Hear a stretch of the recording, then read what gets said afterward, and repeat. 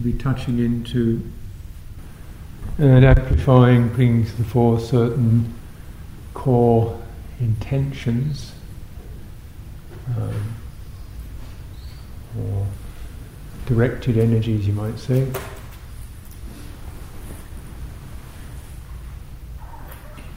I think, as I've commented before, language tends to slip and slide, and some terms become almost unheard of, or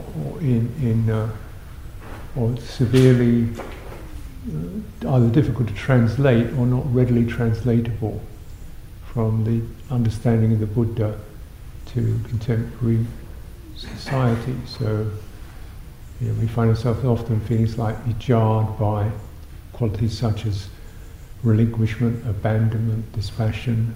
It's hardly street language, and it seems a bit, maybe because a lot of the language is kind of, nearest they can get to is using language of the Christian culture, or social Christian culture, where it contains all those resonances which are a certain sense of the forbidden, or the ascetic, or the something that tries to shake off, or anyway disapproval qualities. In fact, they're generally seen as beautiful flowers in Buddha's understanding, because they give rise to greater potential. Freedom, third like freedom, again in vimutti, liberation, freedom in Buddhist language means something distinctly different than how a contemporary person would frame that. Yeah. And perhaps to get to the point, one of the big terms that people find themselves often confused with is love. Loving kindness or love. And first glance, a lot of the Buddhist stuff doesn't seem particularly loving or kind. So it can become quite stark from the way we normally would frame love. Our language frames love, which itself has various shifts, doesn't it? Romance, affection, love, fish and chips, kinds of things are there. Yeah. But essentially, it's this. It refers to the root potential of citta to infuse, to suffuse, to spread a sense of safety, a sense of empathy, a sense of preciousness, or I say preciousness, value. This is meaningful. It's not to be dismissed. It's not to be tarnished. Respectful, suffusive, effective, and it inclines towards spreading further. It does not wish to limit itself and acquire. It wishes, in fact, to spread further. This is intentionality. And we have words like metta, which can be translated as kindness or love, or loving kindness, or goodwill, or benevolence, and so on. And most people, I know what that is.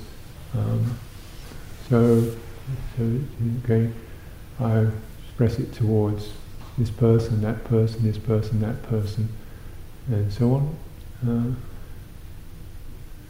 then, of course, when it starts to stumble is when it says to myself.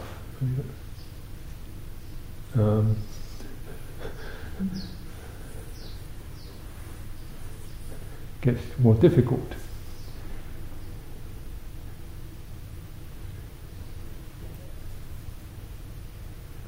Because we normally would associate with some particular characteristic that we can, say, approve of, or be gladdened by or moved by, and when it turns around to the self-view, it finds this sense of, here's the deficit. Because that's what the self-view tends to present. Here's the deficits and the attempts to get over that deficit. So if it swings around this way, suddenly we recognize, there's a recognition, that's just me attempting to get over a deficit by doing this or doing that, and it becomes quite, once one holds that clearly, we start to see, or maybe I was just doing that to win approval, or I'm just praising myself, or I am the deficit. And so it's kind of difficult, this one. And it's also difficult when we definitely can sense that to my mother, to my father, to other beings, to people near and far, and that mind does spread out. And then you meet somebody and you find yourself wrinkling with distaste. I love all human beings, just people drive me nuts. Because on the ideal level, I really salute that as an idea. But then in the embodied reality, one comes up against certain uncertainties, resistances, waverings, because contact between beings is extremely, a lot of it's guesswork. So in the real beings, I don't quite know where to aim it, because there's so many activities happening. I don't know whether that's mine or yours or where it is. So it's which bit do I send the loving kindness towards anyway? And in reality, this is very difficult to feel at ease with or accomplished with from the self-view. So it's not a bad thing to attempt to from self-view, better than other things, but it doesn't complete itself in self-view. But it can be tapped into as a root intention, one of the most powerful root intentions, or even potentials of citta. Its ability to suffuse and radiate and experience things as innately worthy, alive, vital, precious, to be sensitive to.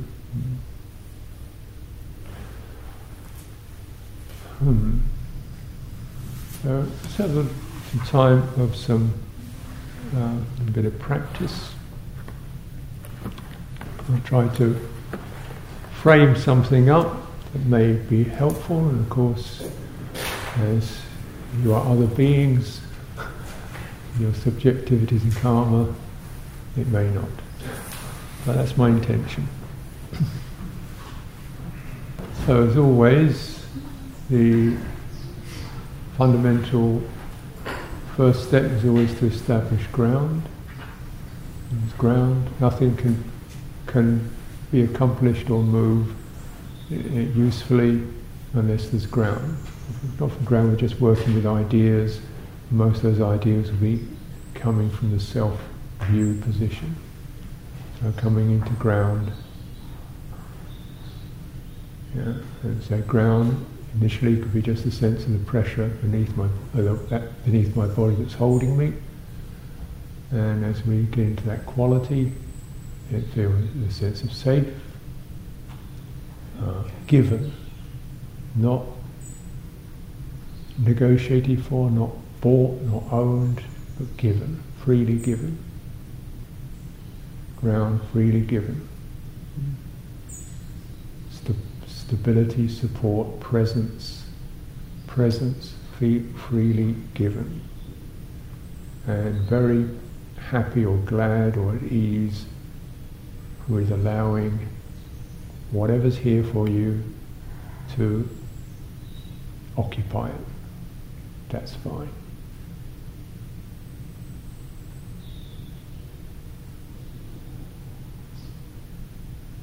In a way, that already is a brief statement of this fundamental intentionality. Whatever's here for you, no resistance, no aversion, no need to apologize. That's fine. where does that voice, where does that intention come from? Where does that sense come from? Could it even be here for me with all that I am? Or I am bringing what's coming in with me. And ground.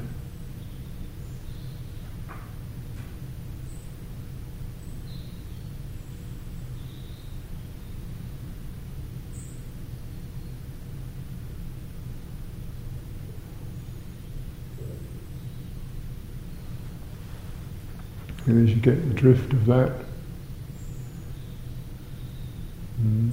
through the embodiment, and extend that, and extend into this sense of the upright, which is a little more exposed around this space, which carries its own potentials. Physical level, that's coolness or warmth. Could be a sensory level, could be sounds, fragrances, and being in the ground, occupying, and it's saying, "Oh, that's fine. You're here."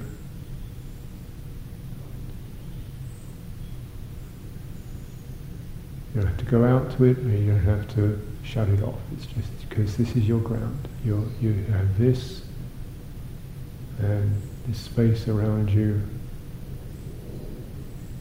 is not depriving you of your ground. There's a relationship here between the ground and space. We call it balance.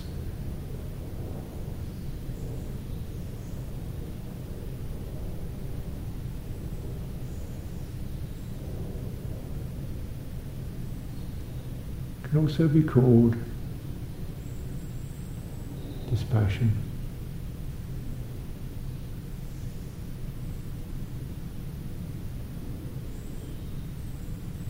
Can also be called a sort of a skillful non-engagement, sensitive to but not making anything out of.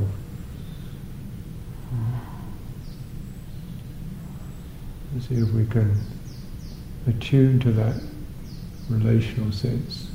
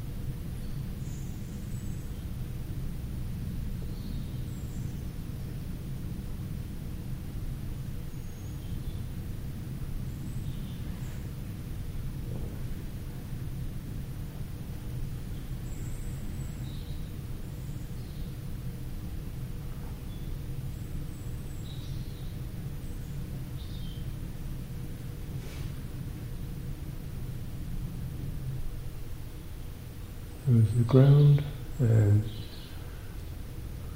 feel a sense of spaciousness. That's the degree to which there is a diminution of pressure.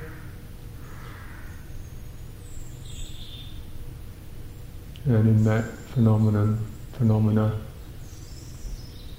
can happen, but they pass, they move through, because there's enough space for them to move through.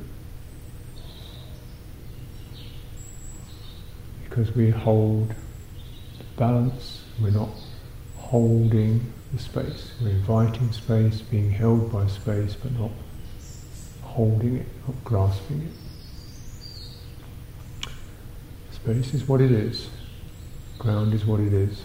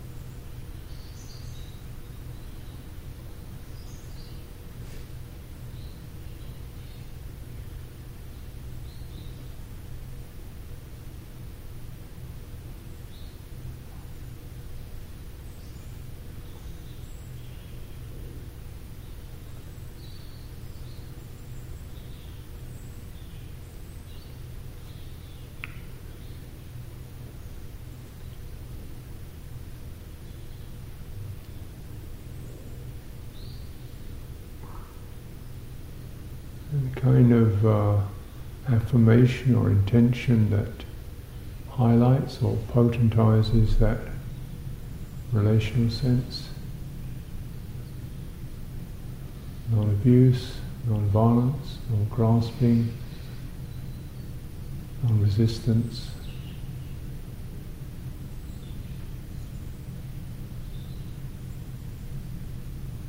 A lot of noms there. We can also say this is benevolent.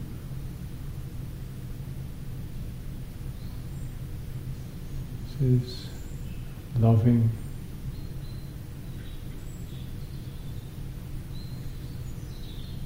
Forgiving. Enjoying.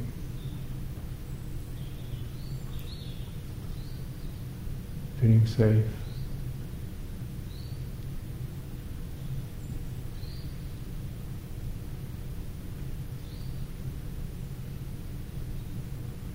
Being touched without being stabbed or manipulated.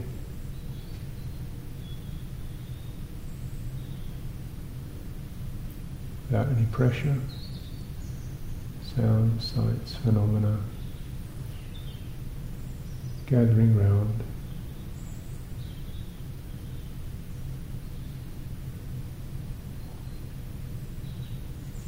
May all be well.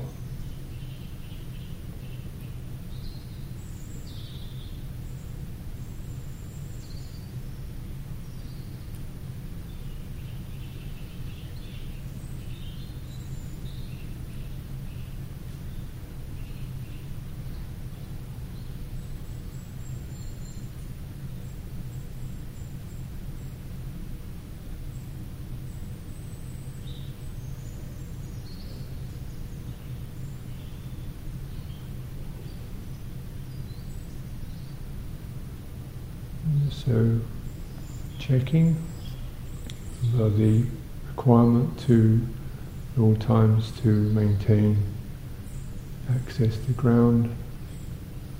Naturally, these inclinations very much potentize the heart area and emotional intelligence. So it can be quite a suffusive experience on an emotional level, and this feels helpful, blessed. We dwell in that and allow it to move through our inner space.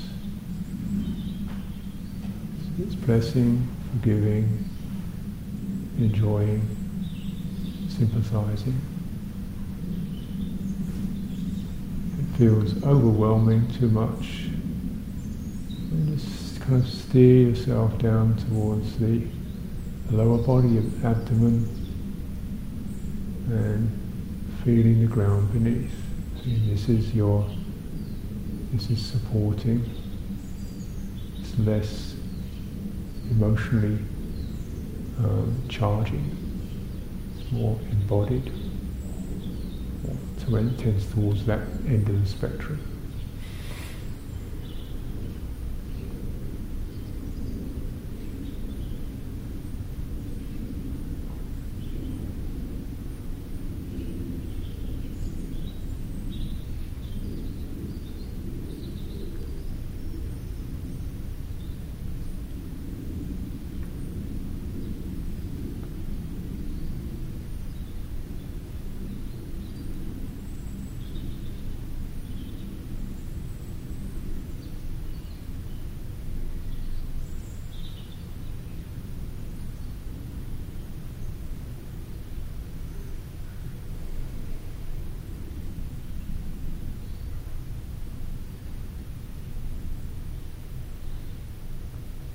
This is the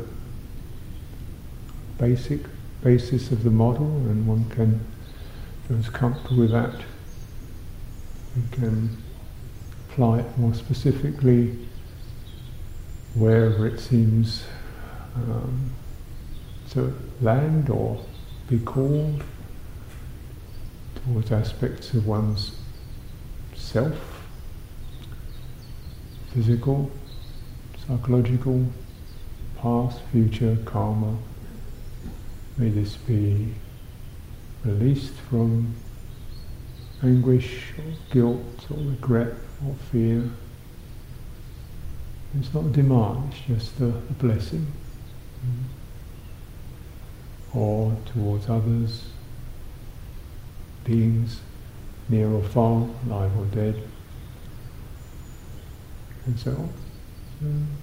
It's a holistic invitation.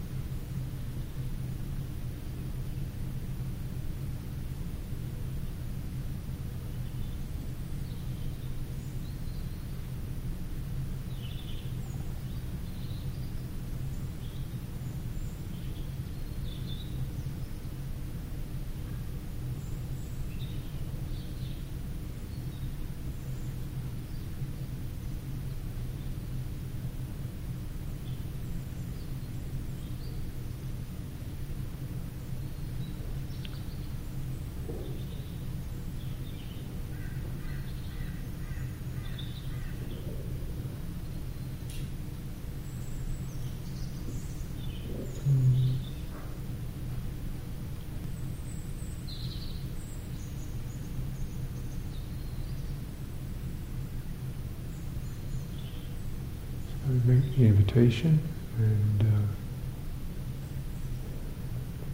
can be just the sounds of the birds,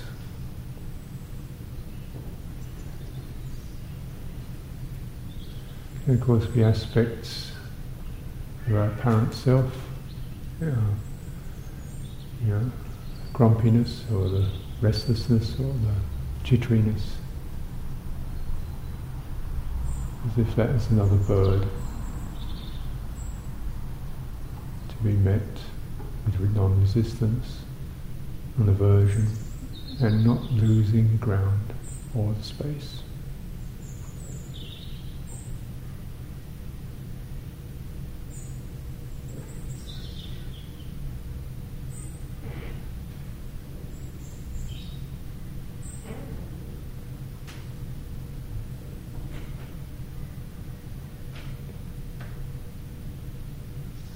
Spending time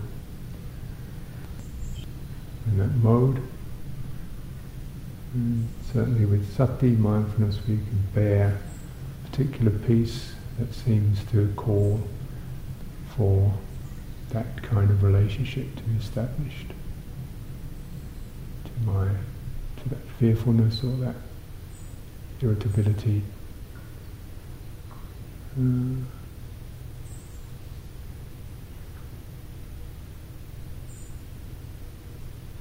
It may be that shifts and changes. It may do that. It may change. It may shift. We can't ask for that.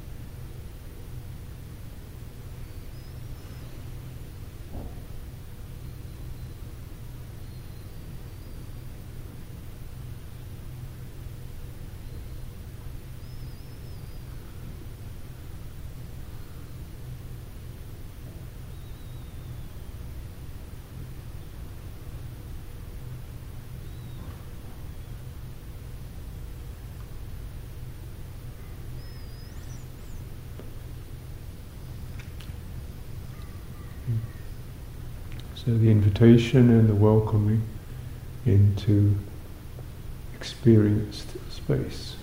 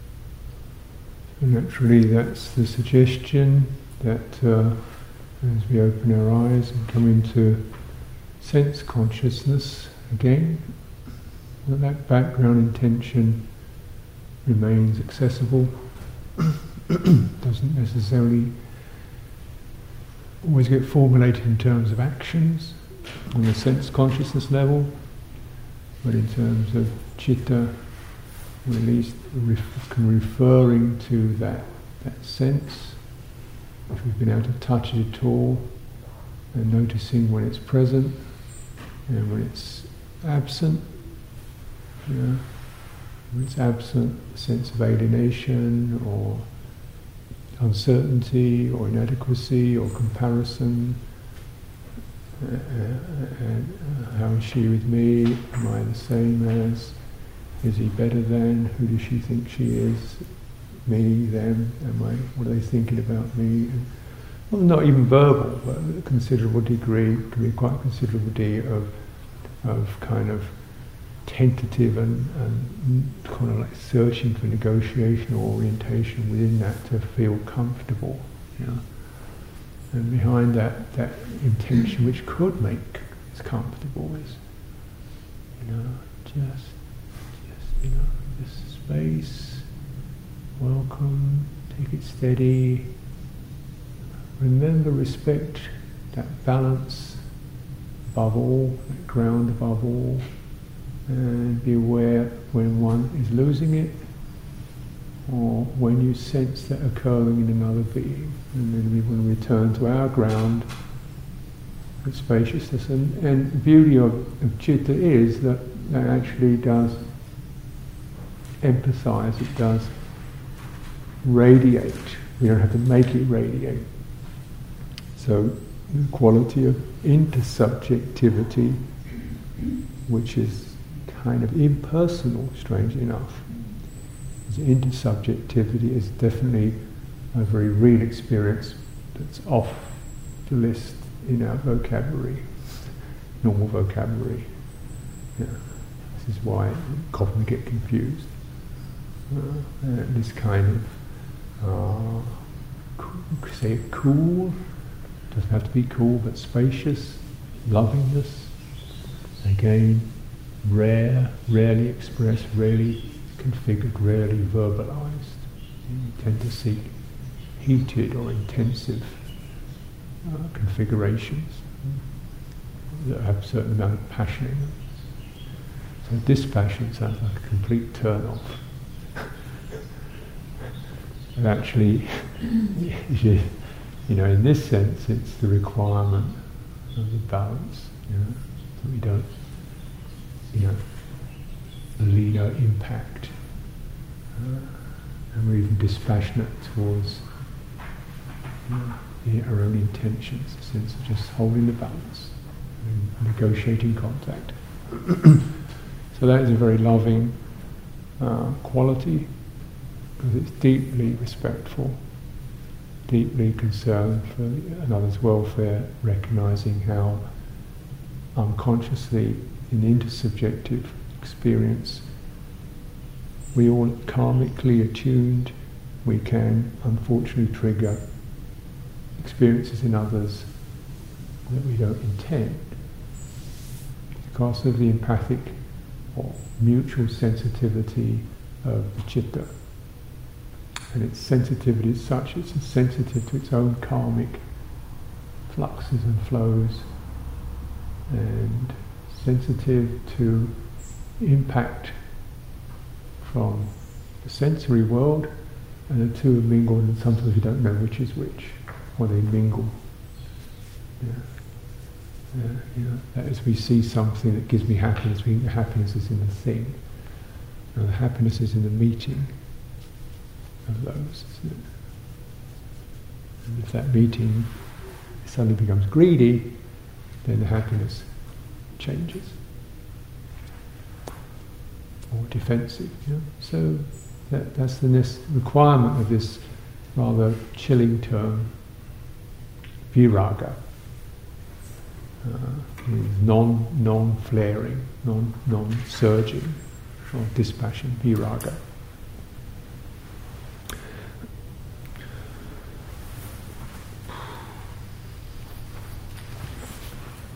Now,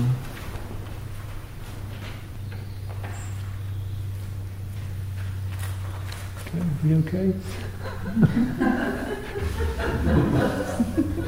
I'm burbling away,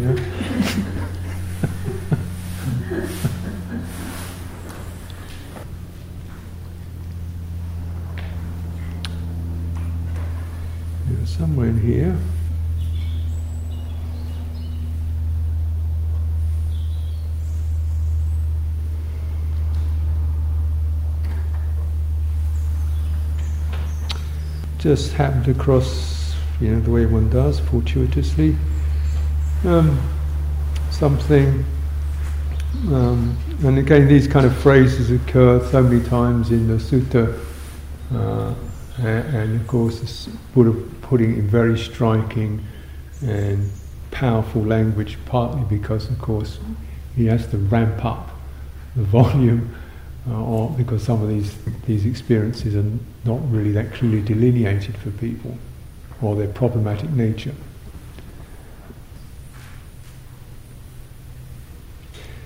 So there's a story. It starts with a story of this beautiful cosmic battle between the asuras, who are the jealous deities, and the devas, who are the kind of playful, happy, benevolent deities. So that's a nice kind of fairy. We call it a fairy story. It leads us in. Oh, this is interesting. Oh, look at this. Fairies and angels fighting with each other. So the Buddha's obviously leading people in with something. They're kind of listening. Oh, and eventually the devas capture the king of the asuras, who's called Vepachiti, and they bind him up. So he was bound by his forelimbs and his neck, and he was deprived of the 5 cords of divine sensual pleasure. So there he was, trapped. It's a kind of long story, I won't go through all of it. So subtle, bhikkhus, was the bondage of Vepachiti, but even subtler than that is the bondage of Mara. So here comes the teaching. In conceiving, one is bound by Mara. In not conceiving, one is freed from the evil one. Bhikkhus, I am is a conceiving. I am this is a conceiving. I shall be is a conceiving.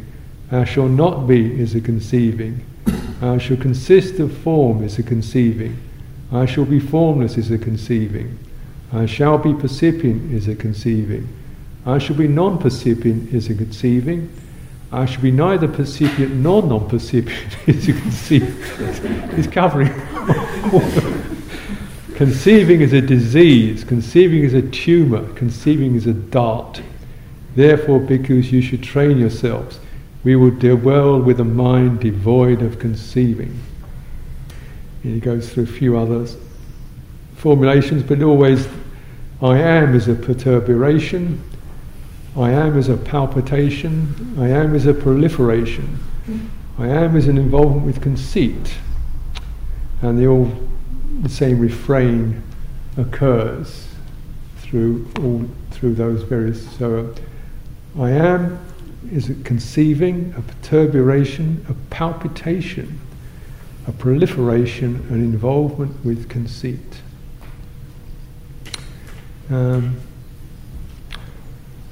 So this is the self view, the ahankara, the my making.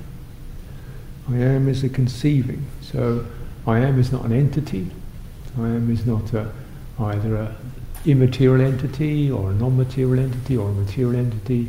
I am is a conceiving. So that's a construction of mind, isn't it? On some level. A perturbation, a disturbance, a palpitation, a source of fluttering, a fluttering quality. A proliferation, that which tends to complicate and amplify everything. An involvement with conceit. Conceit here, again, English language, Pali problems, but basically conceit means, always brings it with it a comparative sense. I am this, she is that. I am better than, she is better than. I am more wise than, he is more strong than. We are the same as. All this comparative sense is called the conceit. It doesn't necessarily mean proud, because it can mean I am stupider than. That's the conceit. So it's this forming of a separative entity, and this expression, a separative entity that is defining itself in a comparative mode. So the mode of comparison is an activity that occurs that stimulates and generates this I am. So it's not that I have a conceit or I am a conceited person, But the very experience of I am, one of its formulations is the act of comparing. Yeah. Right? Notice the act of comparing. Right? Notice the act of comparing. How is that? Is that pleasant, peaceful, harmonious, or a source of distress? One guess. Huh? Is it? I don't know. As a statement. Now you might say, you have more hair than I do. That's true. But you probably don't take that as a personal, particularly personal attribute in the same way. So this is really the sense of what is really causing oneself to fall. I suppose it's possible if you're in a hairdresser's salon or something, or some kind of contest of that, you might make a conceit out of who has the most hair or what colour it is. So this conceiving has got this intrinsic sense of there's more or less worth or value here than there, or there than here. So this essential citta quality, which I've said is basically has a sense of innate worth. It means it's not a particular thing that I'm worthy because I am hard-working. No, it doesn't predicate anything. It's just its innate worth, innate value, with no attribute. Right? Perhaps the word worthy doesn't even work anymore on that one, because we always assume it must be because of something. Let's say the feeling of worth, the deficit isn't there. There's no deficit, there's no debt, there's nothing to pay off, there's obligation. That's what it means. Now that quality, which is an innate citta quality, now as that leaks through consciousness into the disparate world, into the world of separations, where's this worth experience going to happen? Well, it must be on her. She's worthwhile because she's so hard-working and much more clever than I am. Or maybe it lands on me. When it comes down to it, let's face it, I don't like to say it, but basically I got it together and, clearly, you're still starting and so forth. But I've got what it takes, and maybe you'll get as good as I am in a few years' time. Maybe, but I will have moved on by then anyway. So that work is definitely ladled out and attributed, and it's predicated with I got either the brains or the beauty or the strength or the adoration or the mojo of some kind or another. Therefore, there's the beginning of division, of superiority, of inferiority, of conflict, of fear, of intimidation, of aggression and despair.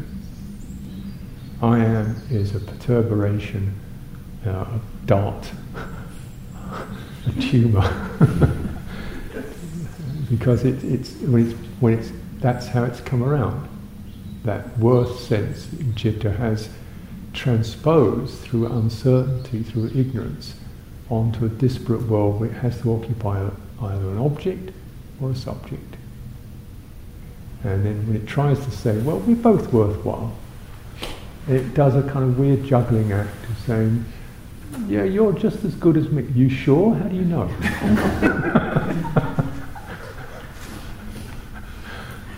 Just being nice, because I don't know. Because then I've got to say, well, you're because of this and this and this. I've got to find some details. And then you say, yeah, but that detail really doesn't count. Just because I can fry eggs, it's not as good as your ability to sing, something. If you're hungry, frying eggs is much better than being able to sing. So all that, and involvement with conceit, the I am, a proliferation. Now proliferation, papancha, very, very interesting word. Again, it's a bit of a struggle. So it's translated in several ways: proliferation, sometimes complication, reification, projection. We touched into it yesterday. We looked into the Honeyball Sutta, where it talked about proliferating tendencies. And the phrase there is sanya, papancha sanya sankara. So proliferating tendencies are born of perception. So essentially there's an impression, and that impression, say, of, well, okay, let's go back to those names again: beauty, strength, intelligence. The impression of, wow, she's so strong, she's so beautiful. That's a perception. And then the proliferation, that the whirlpool starts turning, the vortex starts turning. Oh, I wish I could be as. Or how did she ever get that way? Maybe if I went on a diet, or maybe if I worked out, or maybe if I this or the other. Or, oh, she's so beautiful, maybe I could find a way to get in touch with her and have, and enjoy her presence and so forth. So the wheels start spinning, don't they? And then what do I do to get her attention? Maybe I can tie myself up, look cool, or offer a bunch of flowers, or skip around, or the kind of stuff you do as a guy.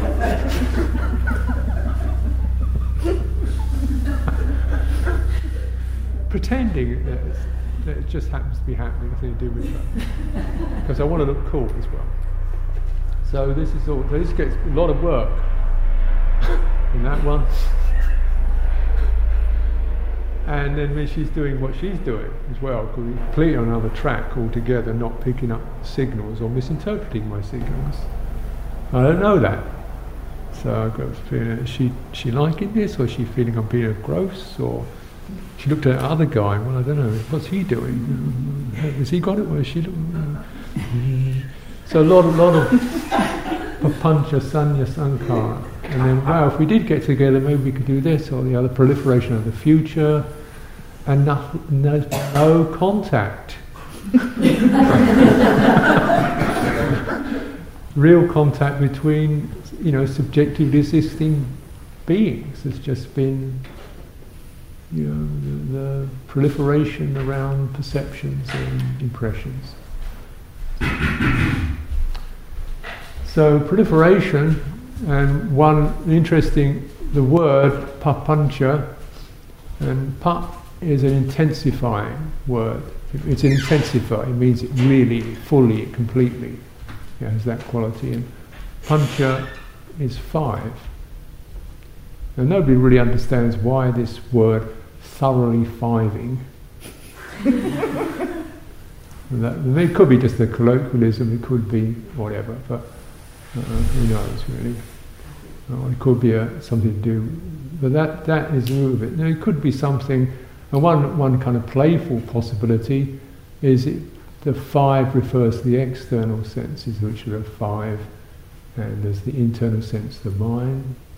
So what was purely a mental configuration becomes an external one. That is, all my perceptions and ideas are transposed externally onto that being. I really think that person, that formation out there, which I can see and perhaps touch as a sensory entity, has become occupied with my proliferation. My mental stuff has filled that outline with qualities that it may or may not have. So essentially it's the leakage of worth and all kinds of other distortions of innate citta qualities such as beauty, groundedness, strength, spaciousness. These could all be seen as ways in which citta could be experienced, and they're being leaked out and transposed. And this leakage is called asava. It literally means to flow, or to flood, or to flow out. Sometimes it can be seen as flowing in, I don't know which way you look at it, because it tends to also flood the citta with its own flowingness, so it floods back into desire, craving, fear, agitation, so we get floods out and floods in. Asawa, it's also synonymous with another word, oga, which literally means flood. So the two are different ways of referring to the same experience, but you get the sense of something rushes and washes and swishes around and floods and swamps everything. Asawa, and these are considered to be almost the root obstructive forms of a citta affected by ignorance. And papancha is a very specific formulation around that. Make something into a three-dimensional object, reifies it. It can even be reifies it still within the mind, as this person in my mind is still haunting me. Yeah. And I see him and I remember, and it's made in there like a caricature in my citta. There were lumps there, or aspects of myself are in there, you know, like little formulated caricatures of me dwelling in here somewhere. You know, I touch certain buttons, they come up. You know. So all this formulation, proliferation, that proliferation tendency gives rise to, or amplifies, or confirms, or strengthens the I am configuration, gives it more detail. A palpitation is also still associated with this palpitation is a certain kind of irregular pulsing quality to it, that also that irregularity is a sign of loss of balance and steadiness, that fluctuating, palpitating experience when there's loss of inner ground, where it becomes steady and stable and serene, that palpitating effect. That also means the citta is not able to stabilize. So around that instability comes the I am, and the I am feeling a bit rocky, disoriented, and therefore clonk, hold on to something that get me steady, yeah? Which is generally transposed as something external. When I say external, that doesn't mean visually external. It could be a belief system, a dogma that will hold me steady, an ideology that will hold me steady, something, you know, outside of this deficit experience that stands there and I can lean on it. An ideology, a dogma, obviously physical objects. We can use other people for that purpose, yeah. Because of the palpitation, the perturbation, this same sort of disturbed experience, and conceiving seemingly innocuous experience, manyati. Manya is to know anya through the mano faculty. The mano faculty, intellect perhaps, but it's not necessarily intellectual. It's the conceiving, verbal formulating apparatus of the mind. So just as the eye formulates visual objects, and the ear formulates sound out of vibrations that impact it, and eye formulates visual objects out of light that impacts it, so mano formulates thoughts out of perceptions and feelings that touch it, formulates them in conceptuals, through which of course we operate, and the average person will take those conceptualizations as the bedrock of their reality. This is Janice, this is Herbert, this is Friday, this is, you know, bomb, bomb, bomb. What's that?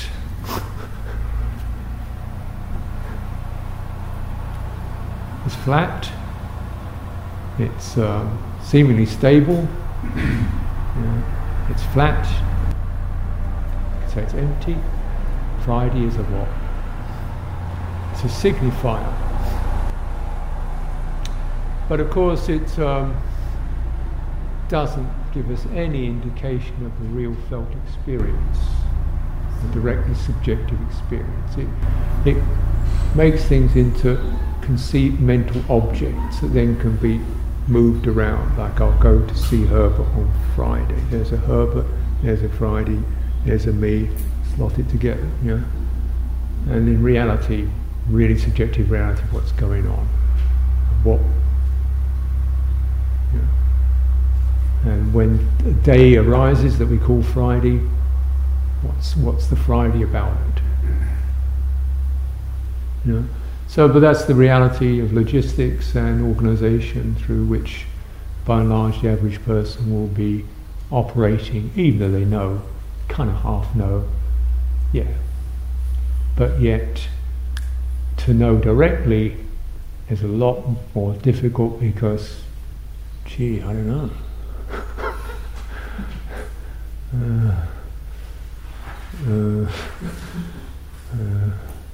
Because Citta doesn't know, in that sense, doesn't form objects. It only experiences now, perception, feeling, intentions. So this cultivation is really one aspect of it is being able to acknowledge what citta is, and it's what it can't do. It can't work in terms of time because it doesn't know what that is. That's not its language. That's not its medium. It can work in terms of karma. It can work in terms of intentionality. It can work in terms of being affected. It can translate effects into responses, but it's good at that. So all we can say is, I wish so-and-so well, I aim for their well-being, and then from there we maybe specify, maybe I'll go and see so-and-so, or give him a phone call, or write a letter, or I'll bear that in mind next time I see him something. So we're looking really at orienting not around the conceptual world, although we have to negotiate through that, but orienting really around the intentional plane and wellspring of citta, and how can this manifest, how can this be carried through as purely and cleanly as possible. And for this, conceiving gets in the way, definitely. Because if I conceive of a strategy of how I should be so that I can be, then I come in a bit clunky and a bit preformed. If I conceive of what I think Herbert or Janice needs, I've already prefigured them. I haven't really honoured their subjectivity. I've decided who they are and what they need, and this is what I'm going to do about it. And then that's already 3 steps further than one should really begin with contact. Real contact. It's essentially, how are you? What's happening now? And here am I, here's this, and let's see how that moves from there. And this is very kind of primitive or stripped down, because there's a lot more fine-tuning and it goes on that. But notice also much more, perhaps poignantly, that how when one is actually sitting still on one's own, then this conceiving system is still operating, still forming an I am. Well, there's nobody to compare it with, really. So it formulates some people to compare itself with. So we can sit there thinking, well, I'm not an arahant, or I'm not a this, or we sort of invent people to in that conceiving mode, and we invent ourselves. I'm less than. I wish I could be. Comparative sense. or an ownership sense. Yeah. So this is the conceiving experience. It takes a lot of energy, and it generates strategies, but it very much limits sensitive relational sense in the immediate sense of the word.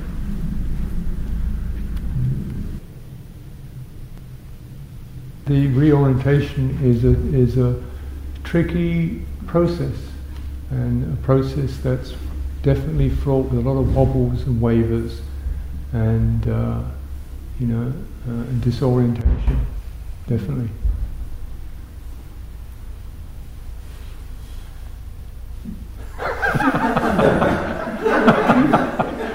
I tell you the truth. I tell you the truth. But there is ground, and it more or less, it doesn't mean nobody else counts or exists, but the priority, eventually, because of that wobbling way, I've got to find some ground that really, because really, fundamentally, of course, we can be supportive to each other, and that's great if we can offer that and be that to each other. But really, what happens, most beneficially, is if the other helps you to find your ground. Helps you to, that's of course what a Buddha or a good teacher helps you to do. And say, oh, come lean on me forever. No, that isn't going to do it, because even if you could, it still wouldn't be enough. It still wouldn't be adequate. You think, oh, I'm being a nuisance, I'm being a burden, I'm getting in the way.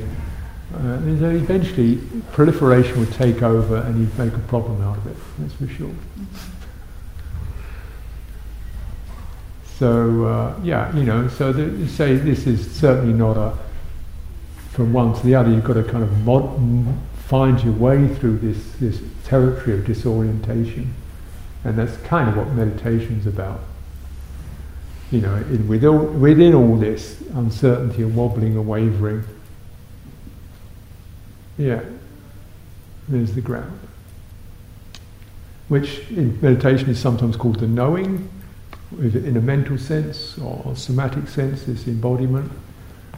Say ground, although I may generally refer to it in terms of something almost semi-physical, because that in a way is the least deceitful. Body cannot deceive you, so it's very assured. And we may, in fact, with the mental ground, we may substitute that for dogma, belief of some kind or another. The mental ground is exactly what refuge means. That's why it's such a term, refuge. This is a safe place. This is a stable place. So clearly we say Buddha in refuge. Well, there's nobody here. There's not a person there. But we say awakening, touching the ground is one of the fundamental Buddha qualities. This is Buddha through the hands, touch the ground. That's called the repelling Mara mudra. That's the basic awakening mudra, we touch ground. And so Buddha, in a way, one aspect of it is that which encourages you, and that which, through which you do touch your ground, and it's the experience of touching ground. You just, within all this whirling chaos of stuff, and possibilities and seductions and fears, there's this. And it starts off on a bodily level, because the body cannot lie, it cannot be convinced by dogma, and then it comes up to something more, you might say, emotively tuned in. One feels a sense of safety, coolness, absence of pressure, some sense of a quiet assurance. And from there, once we look around, all this stuff is actually impermanent, changeable, fluctuating. Not myself, not some core quality, but peripheral, in the field, in the space. There's a worry, there's a doubt, there's an aggression experience. As long as I hold this ground, that could be experienced as they say, so often. Anicca, dukkha, anatta. That is relative, impermanent, inconstant, subject to change, not completed, not satisfying, not a real sure thing. Anatta, not a self, not another, not somebody else, and not an attribute of myself, not belonging to myself, not something that has to be separated from myself, but just the word. Here, the word self does not pertain. Yeah.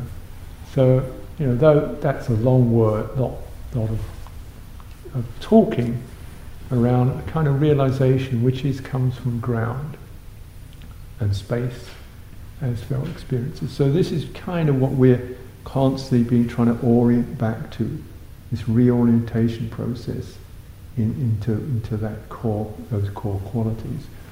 And takes a while, but then how long is a while? The Buddha said, if you get this in 50 years, that's short, that's a finger snap.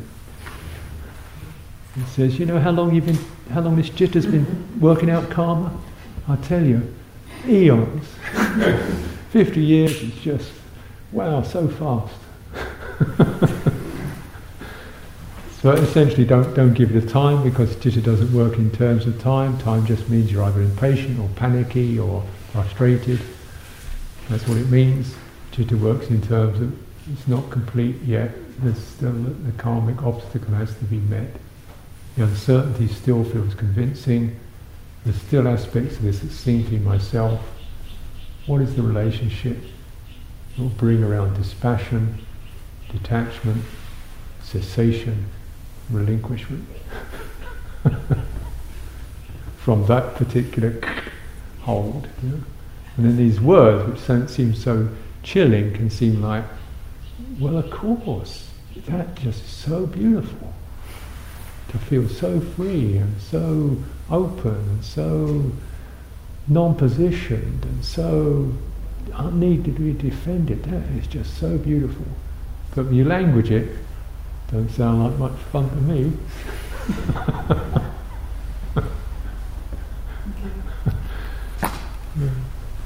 So I'll just read you another piece, because it's just something that really is all right if I kind of babble on a little bit more. So I'm sort of indulging myself here.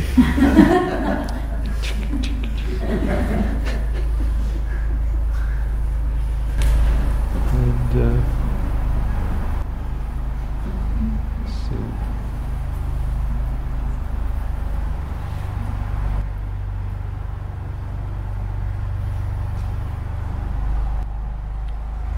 Okay. So again, these suttas often go through seemingly repeated, partly because they weren't written down. So, the difference in the written word is you can go back and look at it again. The spoken word is, so the Buddha says the same thing over and over and over and over again to get it stamped on the memory. But I'll try to abbreviate it for you. He goes through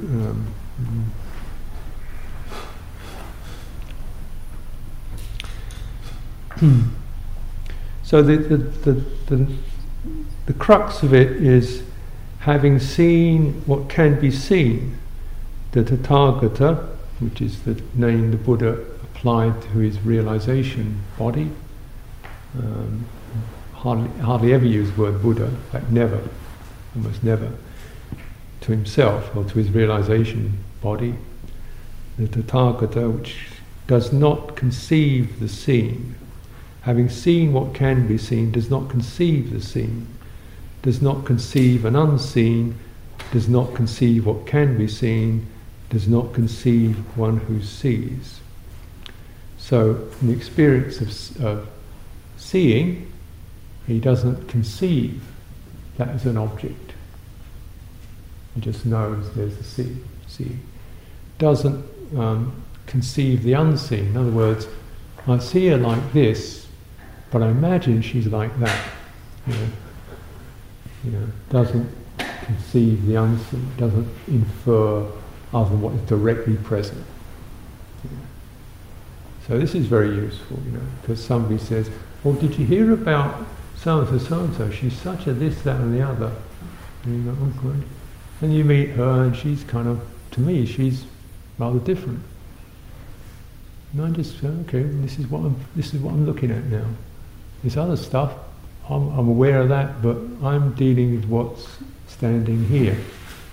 So I'm not coming in with, "Oh, she's like this, I've got to deal with that," but this is this. And one doesn't bring in this proliferation of the conceived. Doesn't conceive what can be seen. Doesn't conceive one who sees the subject, doesn't conceive the seer. Notice in the terms of the sense basis, it first sounds kind of slightly interesting, but then he comes into the mental base, and then of course it becomes a lot more intensely experienced. Doesn't conceive the cognized. Having cognized what can be cognized, doesn't conceive the cognized. Doesn't formulate a strategy, a map, a prediction, a blueprint, a final statement about the cognized. Just notices this is the cognized form at this moment. Doesn't conceive this is ultimate truth, this is the way everybody else should think. Doesn't do that. Just this is the cognized. Doesn't conceive the cognized. Doesn't reify it into a set of finite dogmas, beliefs, thoughts, statements, diktats, anything like that. Doesn't conceive the uncognized, doesn't conceive what can be cognized. Having cognized this, what next? What does this lead to? Doesn't do that. Isn't searching for the next piece. This is particularly a mental habit because we're often trained exactly to do that. Here's the information, where does it go to? Here's the information, where does it go to? Add the trajectories. Having heard this, what do you think? So much so, and the speed of that, particularly in sort of business or perhaps even academia or something, the faster you can do that, the more successful. To the point when you don't even really get the cognized. You get a little bit of it and you immediately jump to a conclusion. And sometimes you've got the conclusion already before you even cognize it. So you've got the map and you start to just take the bits of the cognized that will fit that particular map. This is say dogmatism or as it manifests. We've already named you as a intruder or insurgent or a communist or a Buddhist or an atheist. We've already got that, and now we'll just take those bits that can fit that and add them up and say, proves it. Right, he did this, he did that. So then the conceived predates the actual cognized. Yeah? May I ask? My mind keeps getting stumped at this. How do we work together to address suffering on a large scale? How do we even know about it without conceptual framework? You feel moved by it, you feel touched by it, you feel affected by it, you find ground, you open the space, you relate to it empathically, sensitively as it manifests, and from there you form relative, tentative, you have intentions and you start to form relative, tentative operational procedures with a sense of let's just keep flexing this, so we stay online with what's happening. Yeah? Even though the it that we're relating to is coming via a conceptual... Yeah. So that's exactly the problem, or exactly the conundrum, because in fact the it may not even be the real it. But so we have to go quite openly and spaciously and say, well, it seems like this could, maybe that's actually what's going on. And that in fact may change as the intentionality shifts and changes. So it's always that sense of negotiating contact is so as an ongoing, not like an opener, but an ongoing thing. Right? And really, you see, our fundamental intelligence as human beings, a really significant intelligence as human beings that made us successful is our ability to operate as a group. Otherwise we would not have survived. So before there were letters, alphabets, even before iPads and iPhones, we survived because of some sense in which you, me, same tribe, let's go out. You, me, our kids, let's look after them. You know, that's how we survive, because we couldn't have done it. These things couldn't have done it without that fundamental sense of empathy and fellow feeling. You know, that's our big thing. That we have that I think all mammals have that to a degree. Some of them a lot more than we assume. In fact, dolphins talk to each other. Animals will look after each other when they're sick. They're not just objects on each other's screens, they definitely empathise, and we have that to an enormous degree, perhaps more refined, even more. That was our trump card, really, because we could also produce or manifest concepts and hold them, such as let's go out tomorrow and hunt, and that was meaningful. And yet, you know, at the same time, the conceptual is held lightly because tomorrow there might be a thunderstorm, in which case we'll have to wait. You know? And unfortunately, the case can be that with the tremendous power that conceiving can bring, is we get intoxicated with it to the point when it's no longer let's go out and hunt tomorrow when it's raining or if we're healthy. It means we have to go out tomorrow and hunt even if we're sick and tired and fed up and it's pouring down with rain. That means we're good. Well, because the concept has almost become autonomous from our felt realities. And that's a social problem, social difficulty. So, because the Buddha, the Tathagata, does not do that, thus bhikkhus, being ever stable amongst things seen, heard, sensed and cognized, the Tathagata is a stable one. And I say there is no stable one more excellent or sublime than that stable one. So, this is what he's referring to, this is ground. You know, and the Buddha has unshakable ground. So here is stability. This is the fundamental orientation. He says this is the orientation whereby all this stuff you don't lose, you don't get thrown out because of this non-conceiving. You know? Therefore, the Tathagata is stable. The word Tathagata literally means Tata means thus, and gata can mean gone to suchness, or even come, arrived at suchness, or it can be truly arrived or truly come. The words are lovely and flexible and somewhat mysterious. It can mean truth also, arrived at the truth of things. Truth not as an idea, but truth as a presence of this is actual, this is real, this doesn't shift and change, this is undeceived. And this is really citta, presence. So truth is satya, citta, awareness, ananda, it's sat, citta, ananda, it's happy, it's true, and it's present awareness. You know? So this is the Tathagata, and amongst those who are self-constrained, so interesting enough, the Buddha regards self as a constraint, as a like this repaciti, as something that the person is bound up with. Amongst those who are self-constrained, the stable one would not posit as categorically true or false anything seen, heard or sensed, clung to and considered truth by others.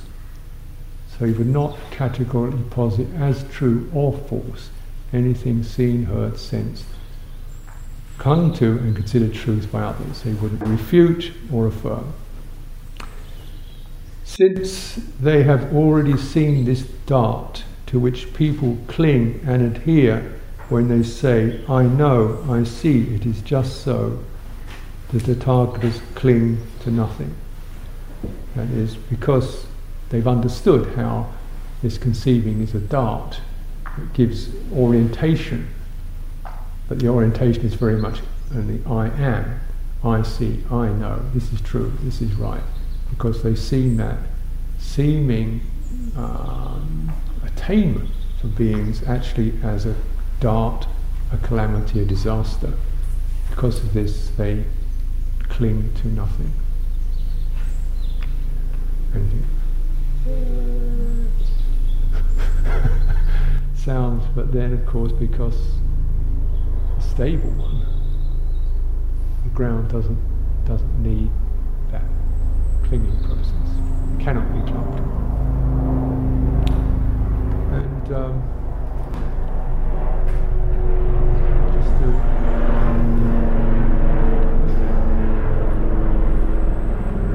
add a little footnote to that, I am. Now, very interestingly enough, I found when I was walking in India that they may have very words for like possess and own. They don't have a word have. So I remember one place I was came across in the wandering, and this gentleman came up to me and says, I am house. I am house. I invite you, I am house. You're not a house. His English wasn't that good. You can see what his intention was. I've got a house, come and stay in my place. But it wasn't word have. So in that language, which is probably clearly, derived from the same root, the sense of am as a word has a certain appropriation quality to it. In other words, it is to me. It is of mine. So that is built in to the word am. So when I say I am something, it means I appropriate it, I belong to it, or I am. There's all sorts of words we use: by, with, from, of, to. All that is built in to the word am. So this is where it gets confusing for people, because in the English language we see I am can sort of hover without an object conceptually. I am, I really am, I am me, I am be, I am. And it, as a concept, it doesn't need something to hook onto. But in the Pali thing, it always has to have something to hook onto, because it contains the nuance I have. So when I say I am a body, it kind of means I have a body, or I'm in response, or I am with a body or by a body. That's my identity, is like that. And so this is where the I am always implies some quality of appropriation, ownership, location. I am within this body, something like that. That's always built into the very word. Yeah. Now, subjective citta, if you want to try and frame it in a linguistic term, we might say it's the I without the am.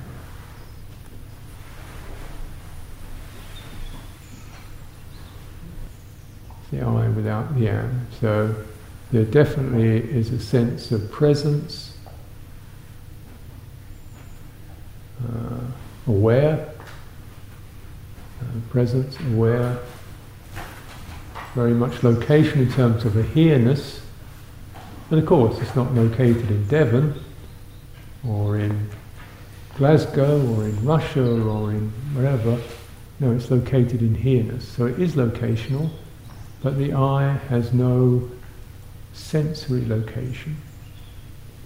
The citta does not manifest in the sensory domain.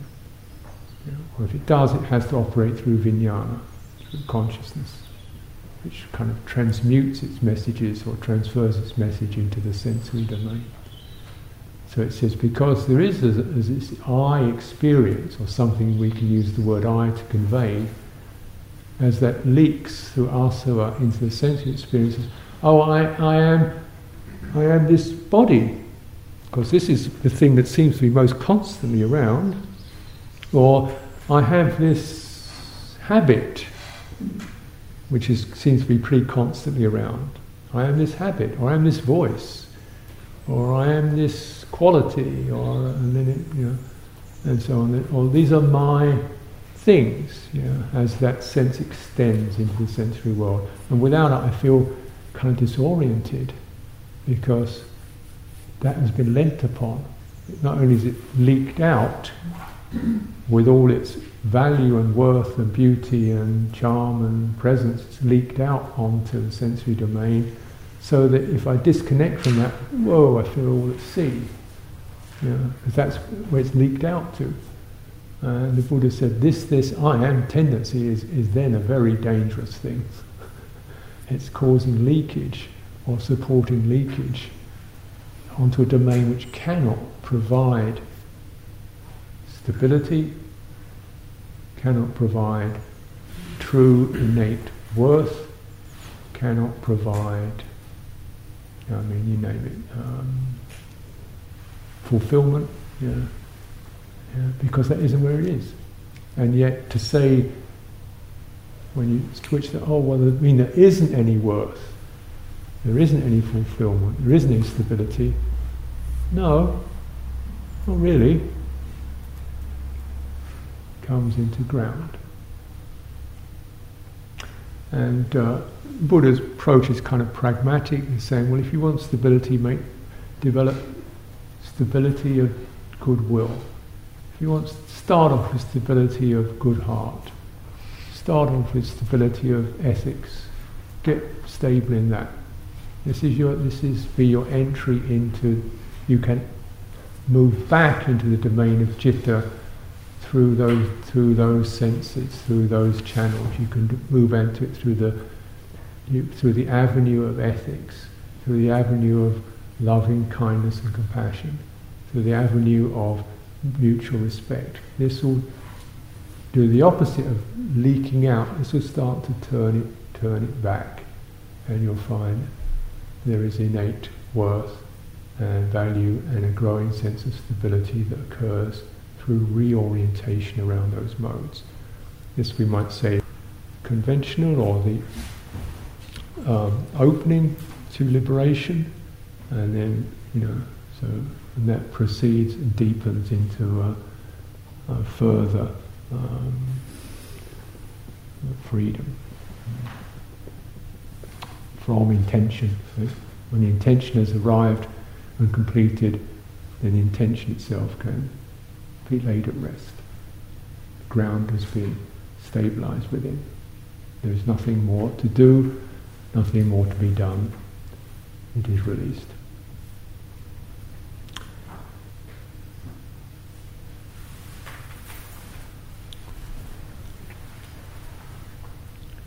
Possible to have a reference to the Sucitto.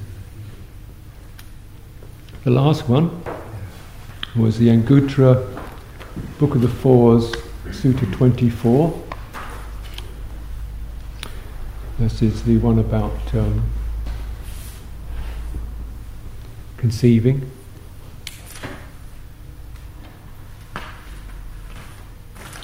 And the prior one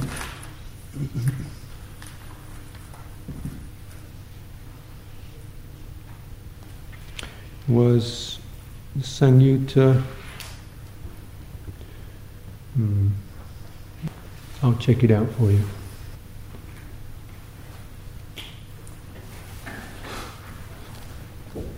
Okay, so it's time for a meal.